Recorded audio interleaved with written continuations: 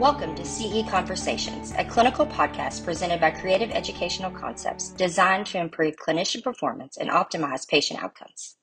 This session, entitled Overcoming Disparity with Novelty in Triple-Negative Breast Cancer, Community Oncology Perspectives on Promoting Equity and Improving Clinical Outcomes. This activity is accredited for 1 hour of ACCME, ANCC, and ACPE credit, and is supported by an independent educational grant from Gilead. To earn CE credit and complete the evaluation for this activity, please visit the link in our show notes at the conclusion of the podcast. And with that, we will turn it over to our expert faculty. Thank you so much. So on our agenda for the next hour is to review racial disparities that have been observed in the management of breast cancer, specifically as it pertains to triple-negative breast cancer, to review some of the currently approved therapies. There have been a number of new targeted therapies and antibody-drug conjugate therapy that has been approved in the last few years for subsets of triple-negative breast cancer, and then to look to the future and to think about what therapies are coming down the line for our triple-negative patients. And to do this all through the lens of understanding that there are racial and ethnic disparities in the management of triple-negative breast cancer, in fact, all different forms of breast cancer, and what we can do as providers and to help eradicate these disparities and make sure that all of our patients are getting equal access to all of these new therapies that are now available. We're going to review the epidemiology and biology of triple-negative breast cancer, look at what drives the health inequity that we see in the clinical care setting, to review some of the recently approved therapies for triple-negative breast cancer, PARP inhibitors, immunotherapy, antibody-drug conjugates, and then look to the future at emerging therapeutic strategies, which may be entering the clinic in the not-too-distant future for triple-negative breast cancer. So really exciting times. There's going to be some exciting data at ASCO this year. So I think a lot of excitement finally for triple-negative breast cancer. So I think, as you all know, triple-negative breast cancer is a type of breast cancer that is defined by what these tumors don't express, that they lack expression of the estrogen receptor, the progesterone receptor, and the HER2 receptor. And so these tumors are a very heterogeneous group of tumors that really get lumped together by lack of drivers, notably ER, PR, and HER2. We know that triple-negative breast cancer accounts for about 15% of all breast cancers, has a tendency to be more commonly observed in young premenopausal women, in those of African and Hispanic ancestry, as well as in those individuals who harbor germline mutations in BRCA1. Over 75% of individuals who have BRCA1 germline mutations, if they ultimately develop breast cancer, have a tendency to develop triple-negative disease. We also know that triple-negative breast cancer is associated with a poor overall survival after a diagnosis of stage 4 disease. On average, patients with metastatic triple-negative breast cancer have a median overall survival of about 18 months, although that is certainly going to be improving with some of our recent approvals. We know that triple-negative breast cancer has a tendency to be more aggressive, with approximately 1/3 of individuals who are diagnosed with early stage triple-negative breast cancer going on to recur. Generally, recurrences occur earlier, within 3 to 4 years of diagnosis of early stage disease. And as I've already mentioned, have a poor overall survival as compared to HER2 positive as well as hormone receptor positive breast cancer.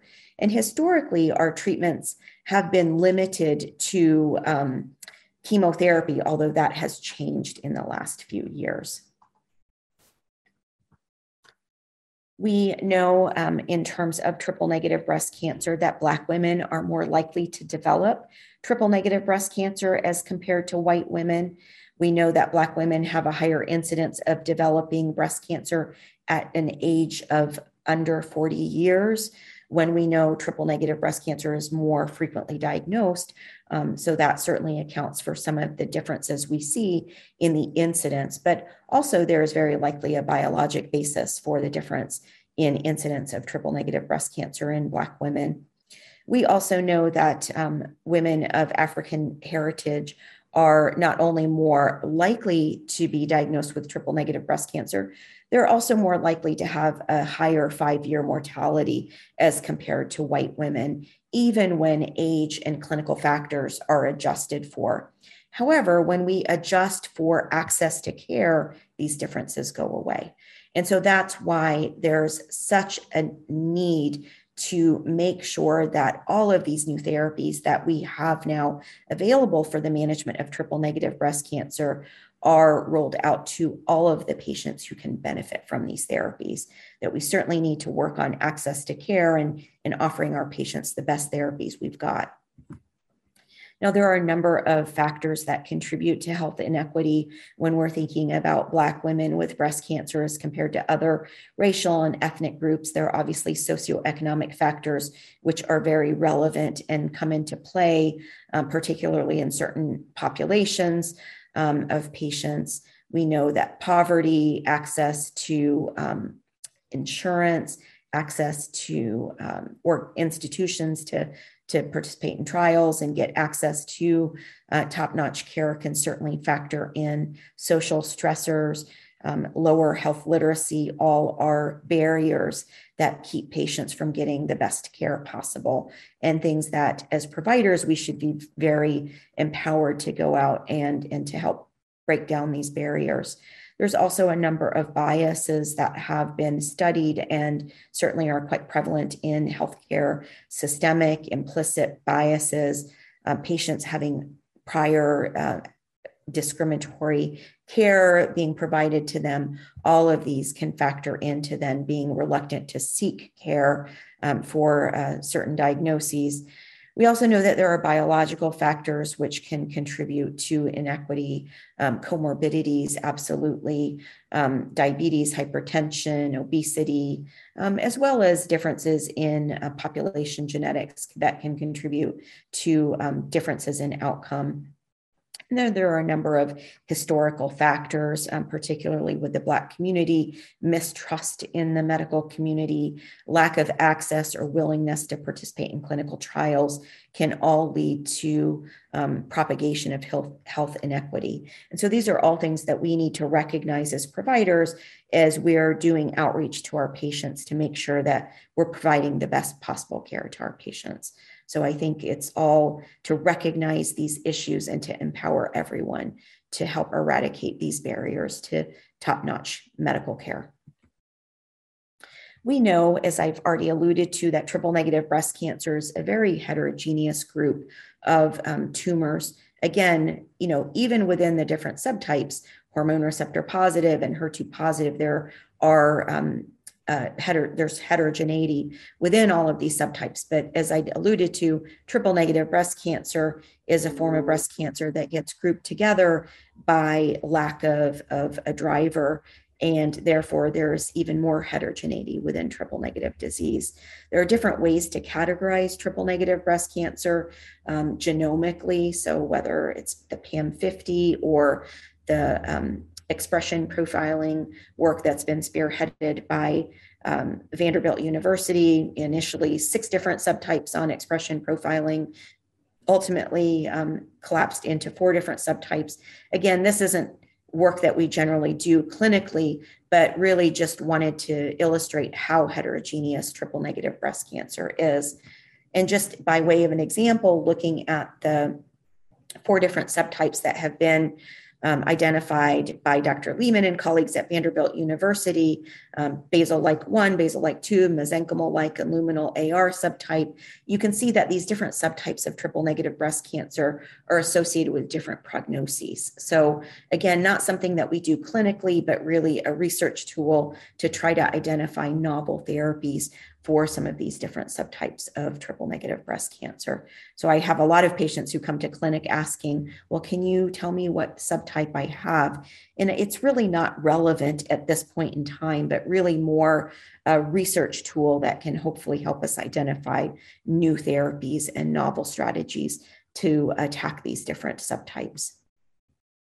there has been a lot of work over the last decade that I think we're now finally seeing coming to fruition in the clinic, where we've wanted to understand the heterogeneity within triple negative breast cancer by understanding the different tumor immune microenvironment, to look at deleterious mutations in BRCA1 and 2 and beyond, to identify different subgroups of triple negative breast cancers that may benefit from particular treatment strategies.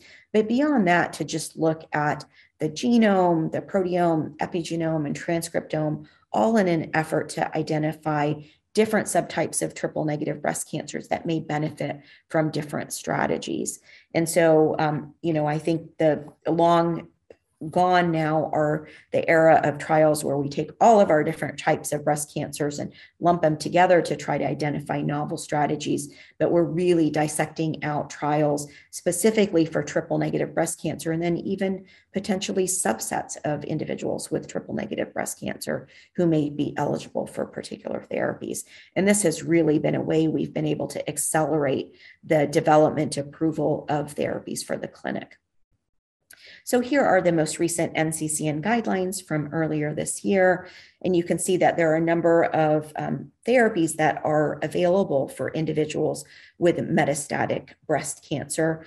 Chemotherapy, as I'd alluded to, has been the mainstay of therapy for triple negative breast cancer. We now have sacituzumab govitecan, or Trodelvy, which is an antibody drug conjugate. We're going to talk about that later, which is specifically approved for metastatic triple negative breast cancer in the second line and beyond setting. We also have approval for PARP inhibitors, both olaparib and talazoparib, which are approved for individuals with HER2 negative metastatic breast cancer that's either triple negative or hormone receptor positive, for individuals who have BRCA1 or 2 germline alterations, and as well as immunotherapy, which is now also approved for PD-L1 positive advanced triple negative breast cancer. And we'll talk about the KEYNOTE-355 data. There are also a number of other chemotherapy drugs that are approved, as well as combination strategies that can be used.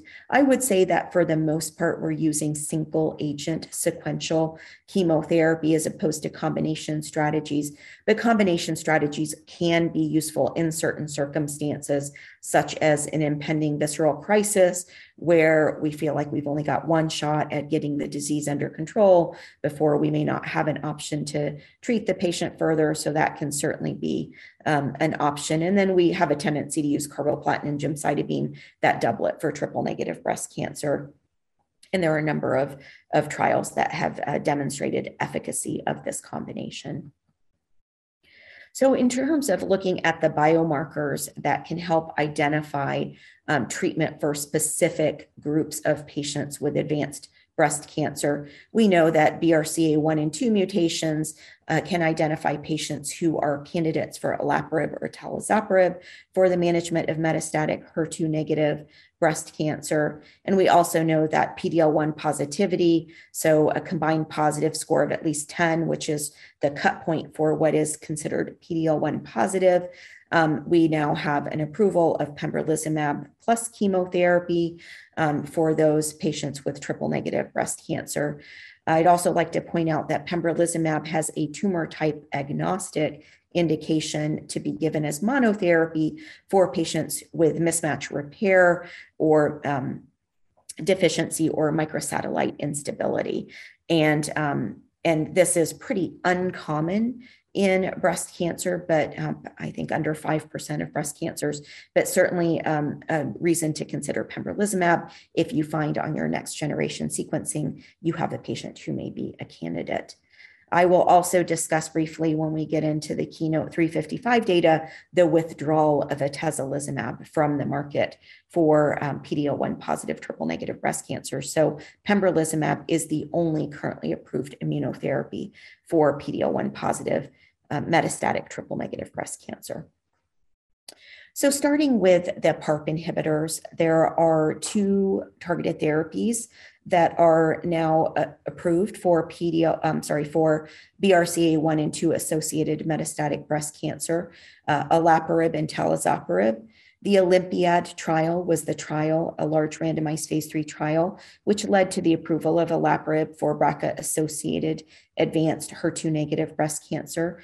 In this trial, patients with advanced HER2-negative metastatic breast cancer who had deleterious mutations in BRCA1 or 2 and 2 or fewer lines of chemotherapy in the advanced cancer setting were randomized in a 2-to-1 fashion to olaparib versus chemotherapy of physician's choice, here including capecitabine, eribulin, and vinorelbine.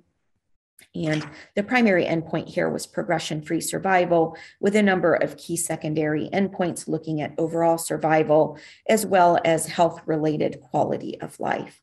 And what you can see in the lower left-hand panel here is that the Olympiad trial met its key primary endpoint of demonstrating a significant progression-free survival favoring olaparib versus chemotherapy for these individuals with BRCA1 and 2 germline alterations. You can see that there was an almost 3-month improvement in median progression-free survival. And also, very interestingly, there was an improvement in quality of life. So in those individuals who received olaparib, you can see that there was a maintenance in the quality of life as compared to chemotherapy, where there was a deterioration in the quality of life. So not only is olaparib more effective than chemotherapy, it is associated with a better quality of life.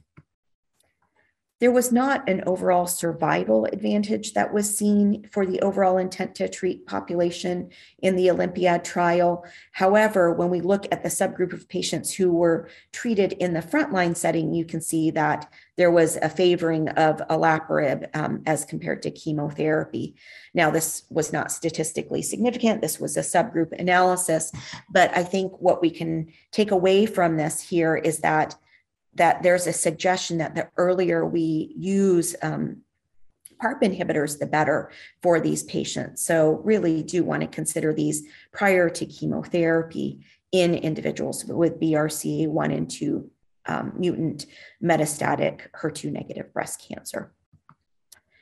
So the EMBRACA trial was the trial which led to the approval of talazoparib, very similar in design to the Olympiad trial. Again, here, those individuals with HER2-negative metastatic BRCA1 and 2 associated breast cancers who'd had up to 1 prior chemotherapy regimen for advanced stage disease were randomized to talazoparib versus chemotherapy of physician's choice in a 2-to-1 fashion, a slightly bigger trial, 430 patients versus 300 for Olympiad, and slightly different options here for chemotherapy of physician's choice. The capecitabine, eribulin, and vinorelbine, but also gemcitabine was allowed in this trial. In the upper right-hand panel, what you can see here is that this trial also met its key primary endpoint of demonstrating an improvement in median progression-free survival, favoring the talazoparib arm versus chemotherapy of physician's choice, a 4-month improvement, pretty similar to what we saw with the Olympiad trial. And then in the lower right-hand panel, what you can see is also an improvement in the response rate for patients who received talazoparib as opposed to chemotherapy of physician's choice. What I haven't shown you here was that there was also an improvement in quality of life favoring talazoparib versus chemotherapy of physician's choice.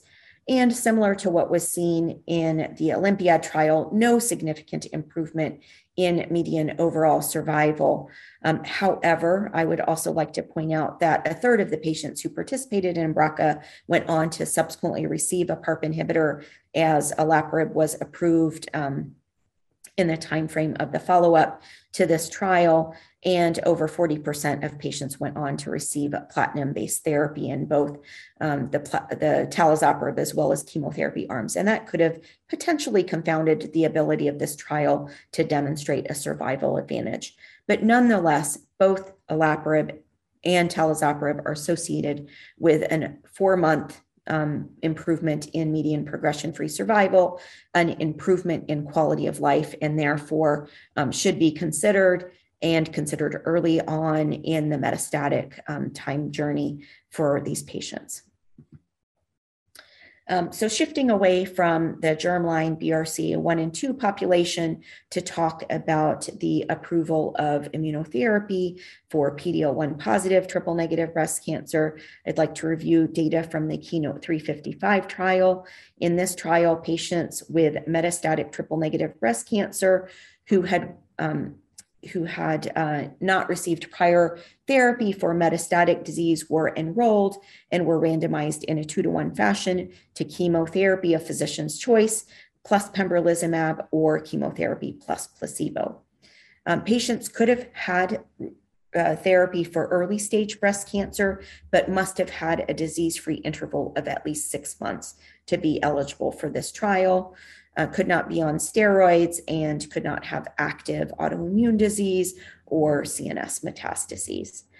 There were 3 different chemotherapy options that physicians could choose from here: nab-paclitaxel, paclitaxel, or the carboplatin and gemcitabine doublet.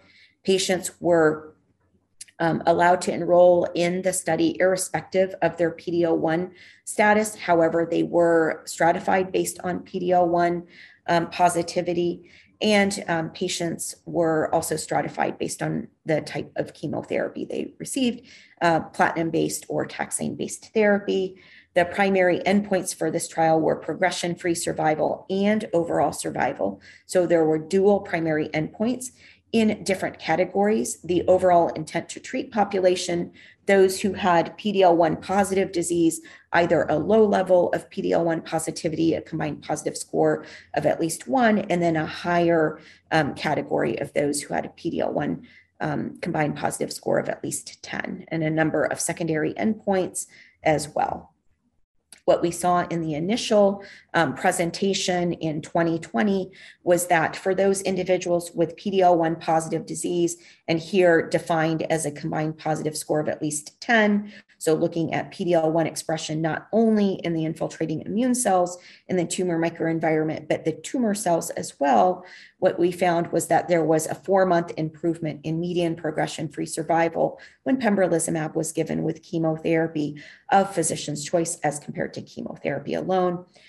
While there was a trend to improvement in the overall intent to treat population, as well as in those who had a lower degree of PD-L1 positivity, these did not meet statistical significance. So it really is that combined positive score of at least 10 cut point patients who benefit from the addition of pembrolizumab. There was a higher response rate seen with pembrolizumab, and in these patients with PD-L1 positive disease, a remarkable 12-month improvement in the median duration of response when pembrolizumab was combined with chemotherapy. And you can see from the forest plot here, regardless of the chemotherapy backbone, be it paclitaxel, nab-paclitaxel, or the carbo-chem doublet, it favored the pembrolizumab-containing treatment. And so based on this trial, pembrolizumab plus chemotherapy was granted accelerated approval in November of 2020, and then granted full approval in July of last year based on these data. These data presented at ESMO demonstrated not only was there a significant improvement in median progression-free survival, but there was also a remarkable 7-month improvement in median overall survival. Because the IMpassion 130 and 131 trials, which looked at atezolizumab plus a taxane, failed to demonstrate an improvement in overall survival, and the IMpassion 131 trial was actually a negative trial, that led to the withdrawal of atezolizumab from the market and the full regulatory approval of pembrolizumab plus chemotherapy for PD-L1 positive advanced triple negative breast cancer. So I know in some of the questions we touched on earlier, I just wanted to highlight that pembrolizumab is the only FDA approved therapy for PD-L1 positive triple negative breast cancer at this time. So shifting gears to look towards the future. So antibody drug conjugates, we already have an approval for sacituzumab for advanced triple negative breast cancer, but there are a number of other ADCs which are in development that are looking very promising. So just to as a reminder, how do antibody drug conjugates work? Well, antibody drug conjugates are essentially antibodies which target and bind to an antigen on the cell surface. In this cartoon here, we're using a TROP2 antibody drug conjugate, so sacituzumab or datopotamab would work in this way. So what happens is an antibody is chemically linked to a toxic payload. That antibody drug conjugate binds to the antigen on the cell surface, becomes internalized into the cancer cells, into an endosome, and then the antibody and the toxic payload dissociate from one another in the context of a lysosome. And then as the lysosome is killed or degraded, this toxic payload gets released intracellularly into this tumor cell. And this leads to apoptosis of the cancer cell. Now, many antibody drug conjugates, but not all, have what is called a bystander effect. And by that, I mean that this toxic payload is able to be is stable within the tumor microenvironment. So it's not degraded in the cancer cells, but can actually diffuse into neighboring cells. And it's stable in the tumor microenvironment, diffuses into these neighboring cells, and leads to apoptosis of neighboring cells, which may not even express the antigen that the antibody drug conjugate targeted. So this bystander effect is thought to be responsible for remarkable potency for some of these antibody drug conjugates.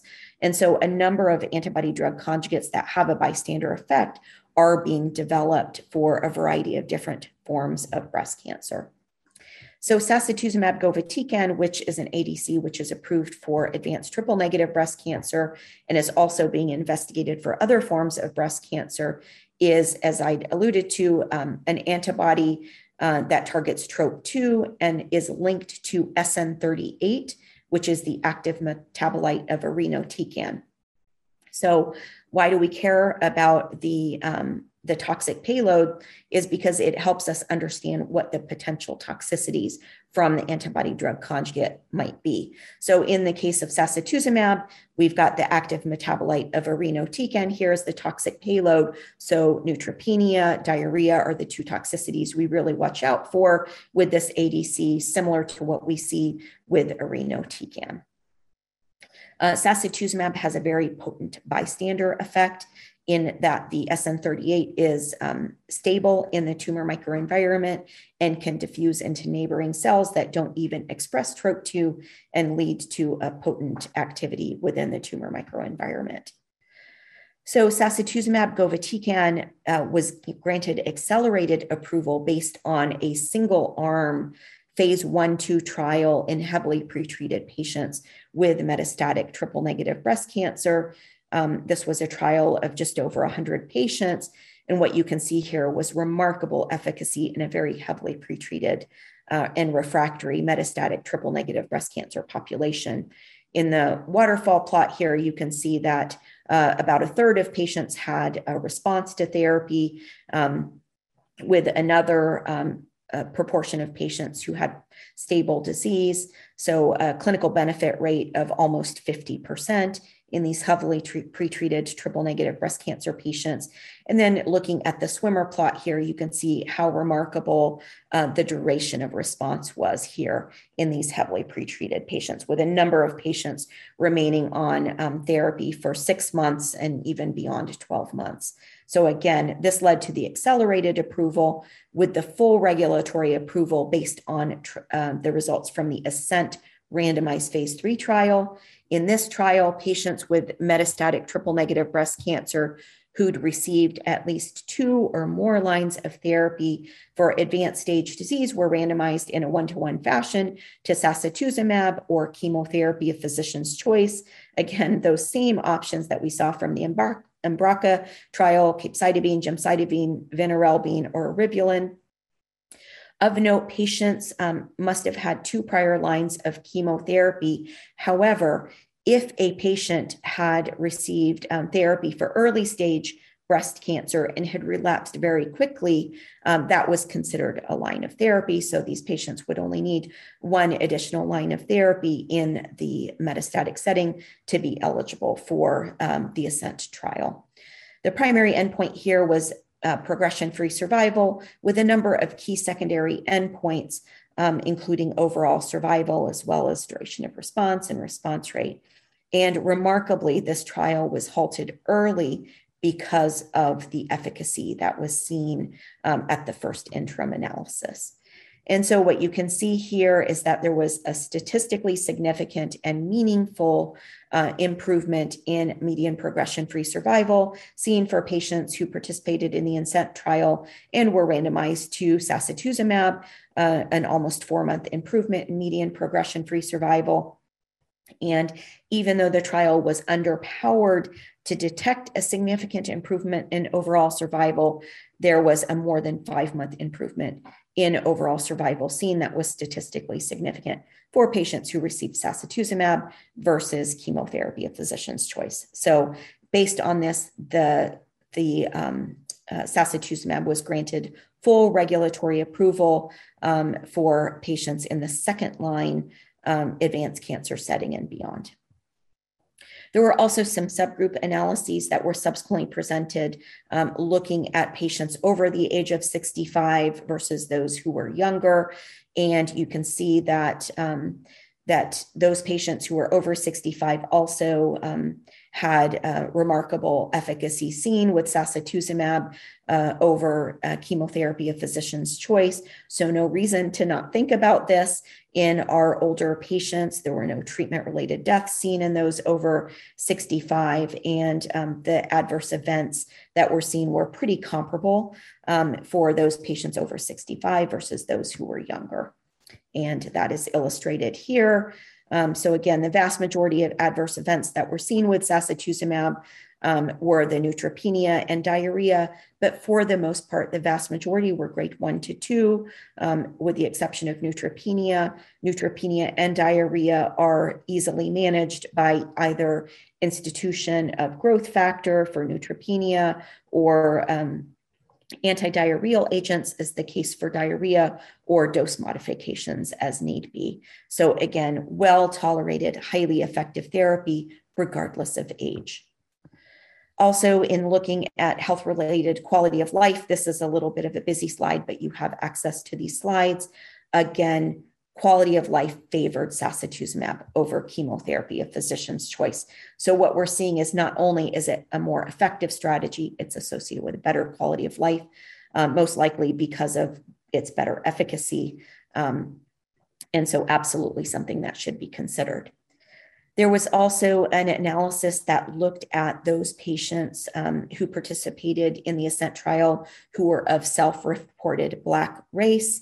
And you can see that 12% of the patients who participated in this trial self-reported as Black.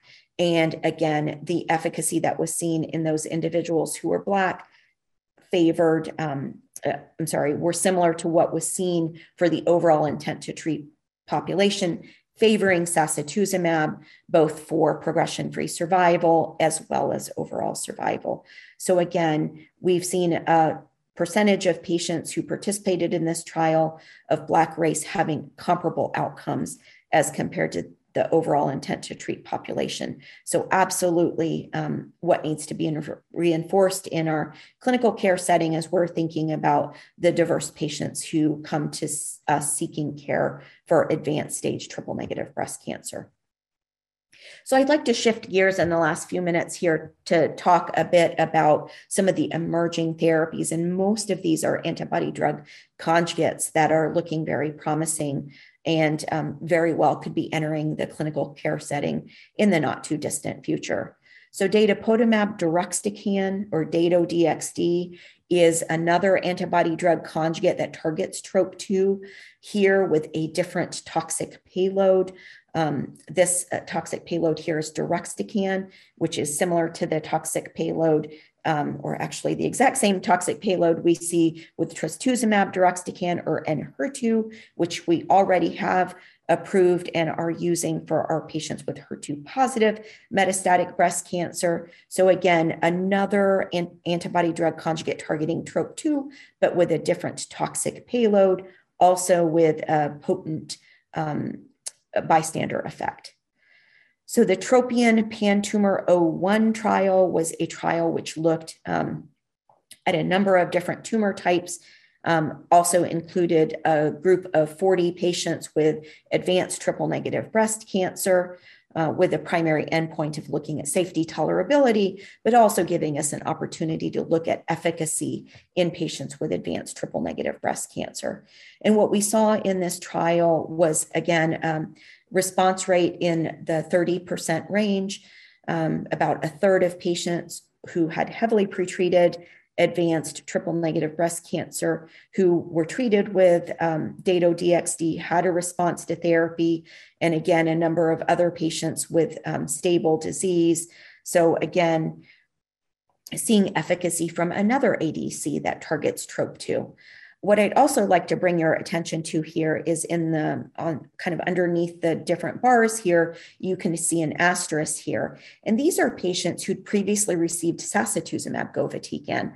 So it's really interesting to see that an antibody drug conjugate targeting the same antigen, so targeting TROP2, actually can have efficacy after disease progression on another ADC targeting that same antigen.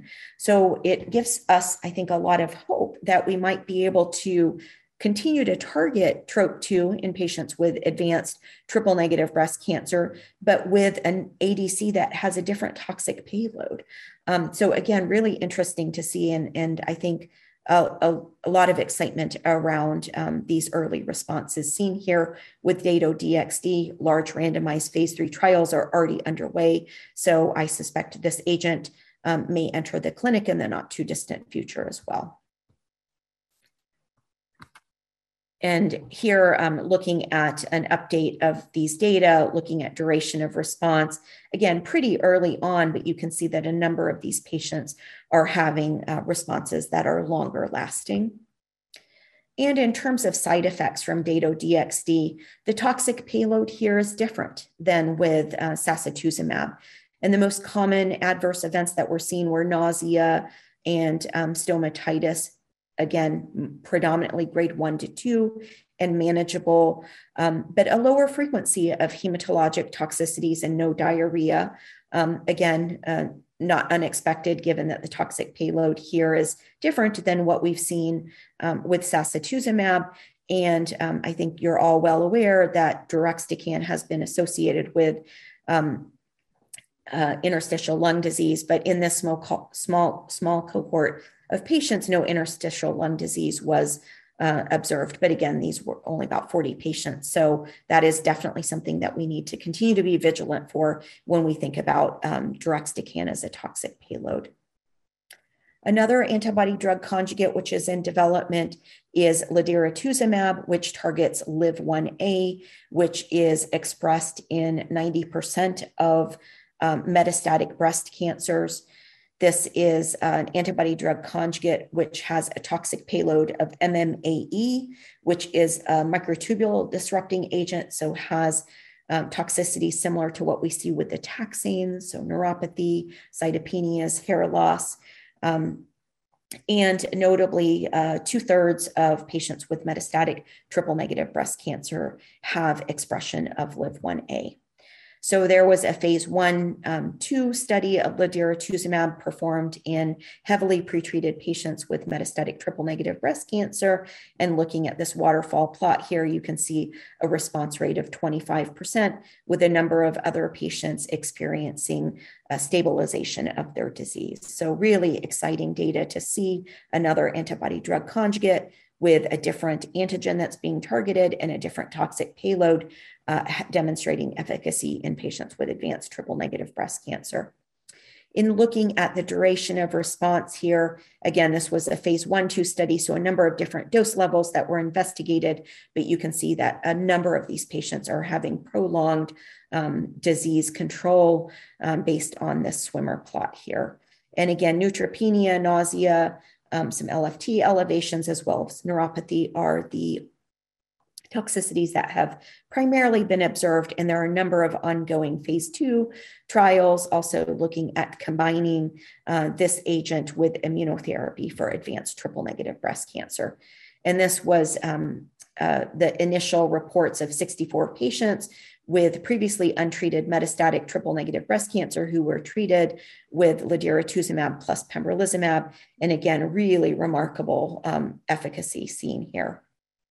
So additional work is being planned for this. I'd like to shift gears now and talk briefly about this idea of HER2 low expressing breast cancer. So I think we're all very well familiar with HER2 positive or HER2 amplified breast cancers.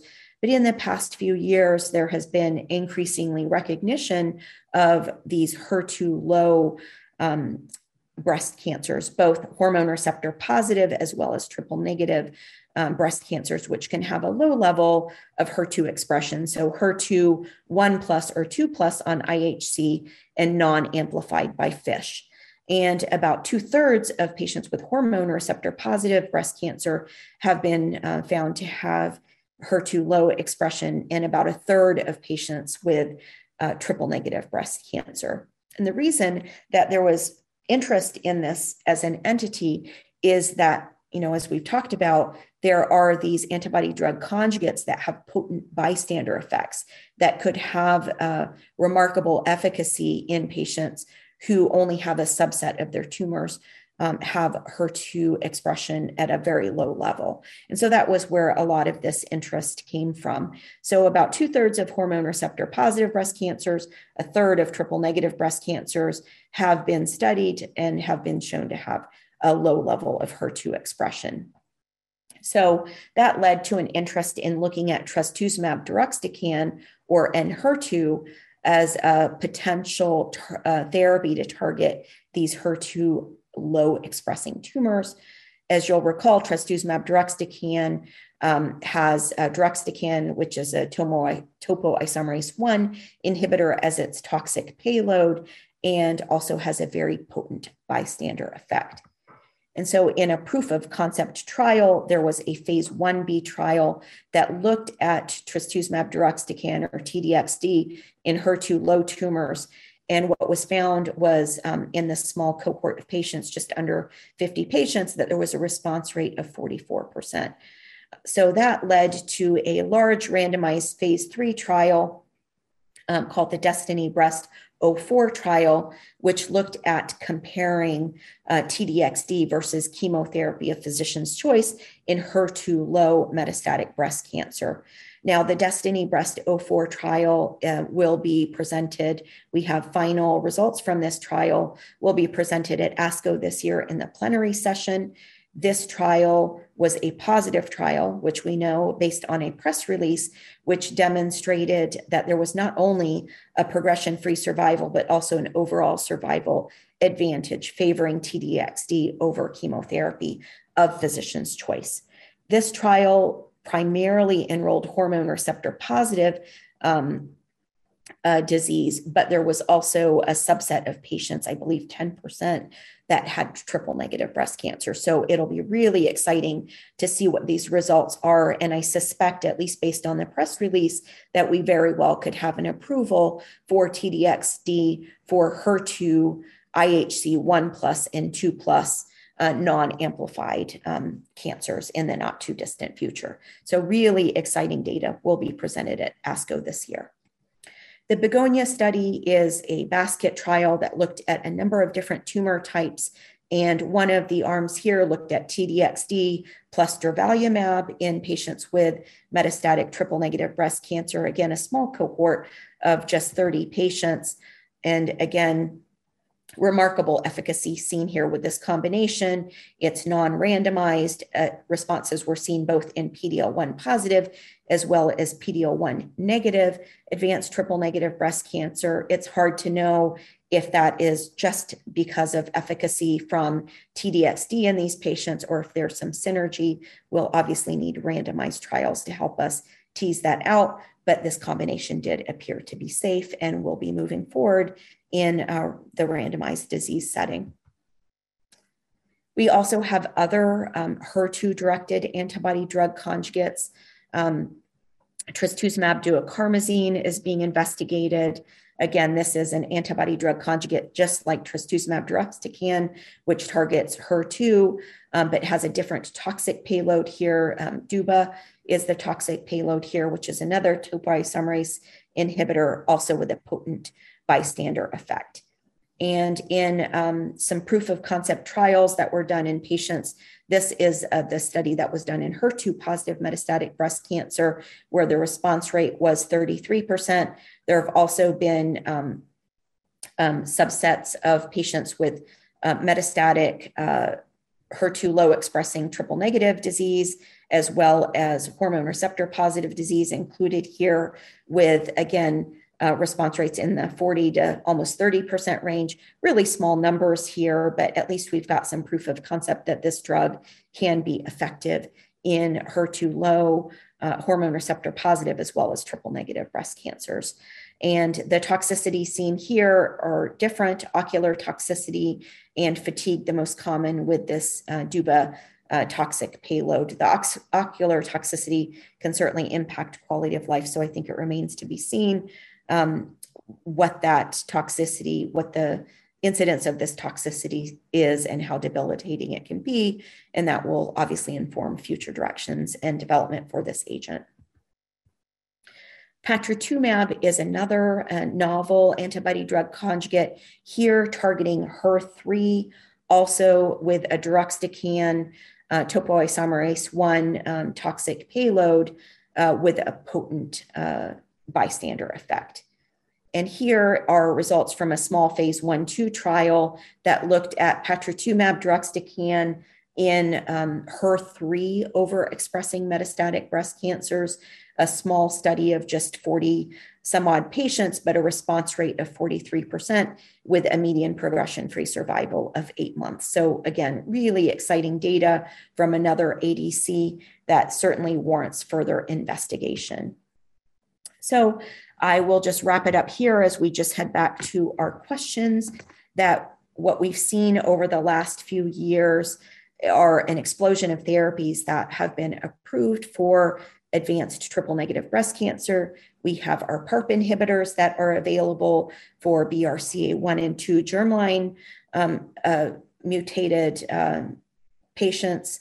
We also have immunotherapy that is now approved for PD-L1 positive advanced triple negative breast cancer. Again, here, a combined positive score of at least 10.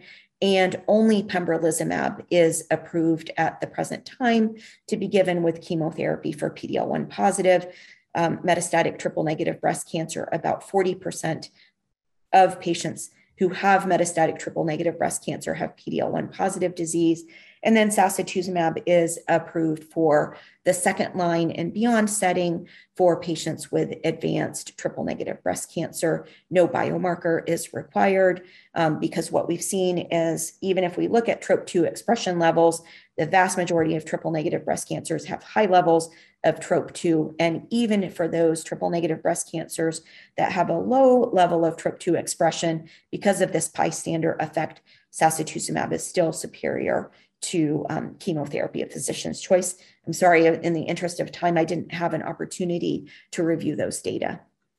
We also have a number of antibody drug conjugates targeting HER2 low expression, HER3 expression, LIV1A, that are demonstrating promise in the clinical trial setting, and very well may enter the clinical care setting in the not too distant future.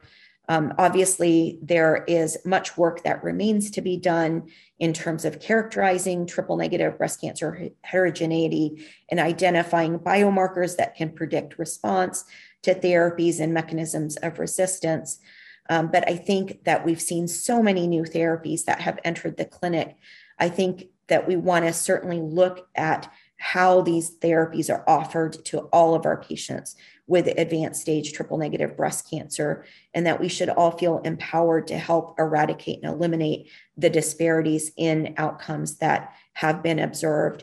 Again, once we take away barriers to access to care, we know that we can eradicate the vast majority of disparities in outcomes. And so we should all feel empowered to do so. So here is just a very high level look at the therapies as we've reviewed them. Immunotherapy is approved for PD-L1 positive disease. Sacituzumab is approved in the second line and beyond setting. And then for those with germline BRCA alterations, we definitely want to look to our PERK inhibitors, and we want to use them earlier on in disease course because we know that they're most effective when used early on. Pembrolizumab has a tumor type agnostic indication for mismatch repair, as well as microsatellite unstable tumors, and then a number of antibody drug conjugates that are in development.